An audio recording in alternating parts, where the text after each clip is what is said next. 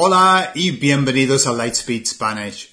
Today I'm doing something a little bit different. I'm talking in English and I'm going to talk about what if I were to learn Spanish again? What would I do and what would I not do?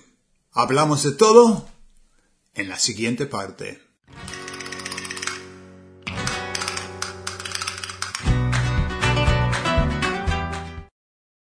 So I was talking to Cynthia yesterday. We were talking about the feeling that you get, that I got when I was first learning Spanish. The thrill, the excitement, the passion. And it's something I've seen with a lot of students. I don't know why I'm so excited about learning Spanish, but I am. And that kind of, I've been learning Spanish for more than 20 years now. And so that initial thrill, initial I say, but it lasted a long time, it's kind of changing now. I'm very, very comfortable with Spanish now. It doesn't scare me, and being scared of the language keeps you on your toes as well. Does that mean that I'm sorted with Spanish? No, not at all. But I don't have that kind of ooh anymore. Which is good, and it's a shame as well, because I quite liked it. So I was thinking about what I would do that I did and worked first, and then what I did and didn't work, and I wouldn't do that again. So there are lots of things that I did that I thought worked a lot. The first thing that I did was to study every single day, without fail. And not only did I study every single day, but I also studied various times a day. And I tended to do sessions of about 20 minutes, 25 minutes. I would do a session and then I would go and do something else, and I'd do another session, and I might work from an exercise book and do sort of, drills, writing sentences, and then I might read a novel for a bit, read a novel out loud. That was tremendous for me. I didn't do that at the beginning. I didn't read out loud. Why? Because it was too hard. Reading out loud is hard, and you've got to have already a decent level to read out loud and for it to sound good. Yeah. But I did it when I needed to change my accent. I was speaking with a Mexican accent. I was saying cerveza, and I had to change that to cerveza. And so I started reading out loud so that I could create a loop to hear myself and change the way that I did that. And that took me about 3 months to do. And that was a tremendous exercise. But then I continued reading out loud because I realized how good it was for my Spanish. So that's something that I would always do. If I were going back, I would read out loud. It's beautiful. I also had the luxury of living in a Spanish-speaking country for 2 years, right at the beginning. Would I choose to go and live in a Spanish-speaking country right at the beginning when I was a beginner? I mean, I had 3 months worth of basic Spanish when I went there. Would I do that again? Yes. Yes, I think there's something about being thrown in at the deep end that makes your mind work much faster than if you're not under pressure. When you're under pressure, your mind, especially with language, and when it's very important that you understand and people understand you, then the mind really does work at an accelerated pace. So I wouldn't change that, but I would change a very important thing that I didn't do then that I really should have done. What I should have done is I should have contracted a teacher at least on a weekly basis, if not 2 times a week, to ask them all of the questions that I had about my confusions. You see, when you are thrown in at the deep end, when you go into total immersion, all you have are questions. All you have are confusions. And I really should have taken those 2 years to consolidate all of that. I didn't. So I came back from Mexico to the UK with 1 million questions. 1 million questions.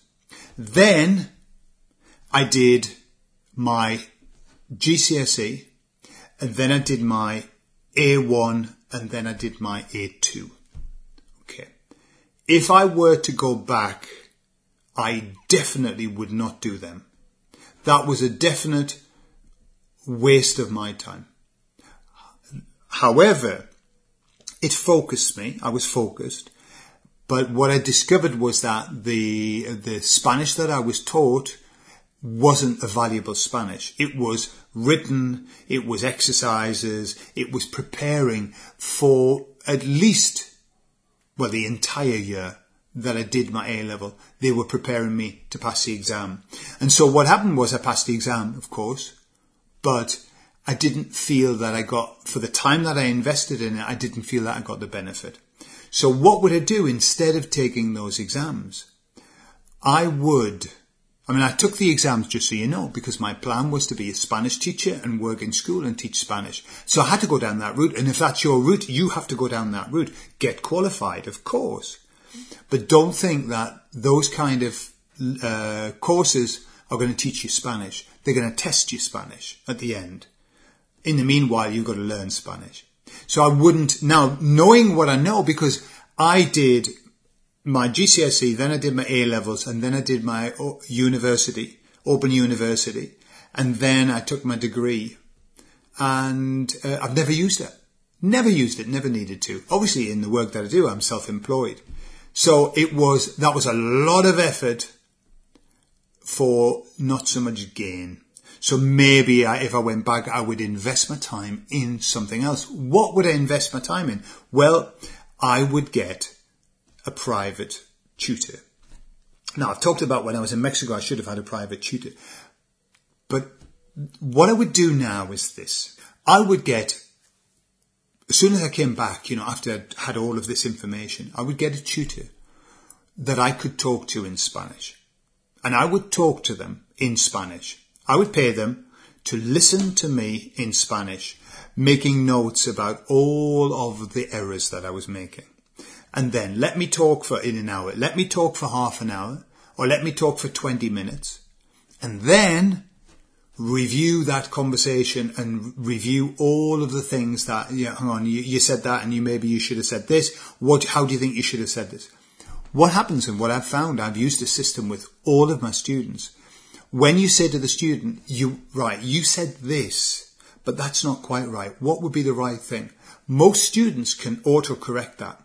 Remember, it's one thing when you're talking, when you're just, streaming, all kinds of errors come out. And there's another thing when you're thinking about it. But that loop of, you said this, what's a better way of saying it, is fantastic. And so I would pay somebody to do that with me. At the same time, I would have a teacher to answer all of my questions. And I would also have, whether it be on your phone or a pad, I would note down all of my confusions. Just keep a list of all of my confusions. And then, when I got the tutor, I would say, right, explain this to me, explain this to me, explain. Remember, teachers, you were paying them. They are working for you. When my students were paying me for my time, they were paying me for my time. I was working for them. And so you have to give them what they want, right? So don't be worried. Don't think your teacher will just guide you. No, you guide your teacher. You tell your teacher what you want. That's another lesson that I learned. Don't let the teachers guide you. They don't know what you've got, what you haven't got. Tell them, this is where my confusions are. Later on they can guide you. But at the beginning, you tell them.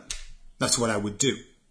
And at the same time, I would have somebody to talk to. If not one, many people. Native speakers, now online, I would talk to native speakers. I used to do that. I was in a chat room called the Spanglish Chat. But at the time, it was something, we're talking 20 years ago, there was no one-to-one. You couldn't talk to people. There were no cameras. You could just write.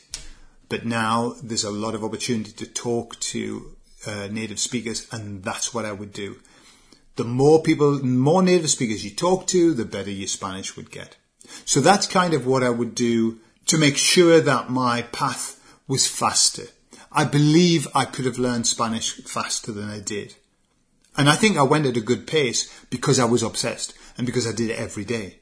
And that's a key, is doing something every day, many times a day, not in one block. And I've talked about this before. Don't do a block of like 2 hours a day and solid block. No, if you can, split it up. The mind prefers much more little chunks. Chunk it down for the mind. It loves that. It doesn't like big blocks. Your mind goes off. And also I would spend 80% of my time speaking and listening. 80% of my time. Why? Because that's how much time we spend speaking and listening in the real world, if not more. We talk and we listen. We don't write. You know, when you're with your partner, you don't spend your day writing them notes. If they're next to you, you talk to them and you listen to them. And that's the kind of way that language is. So I probably wouldn't spend so much time doing books. I used to do a lot of books, but that's what was available.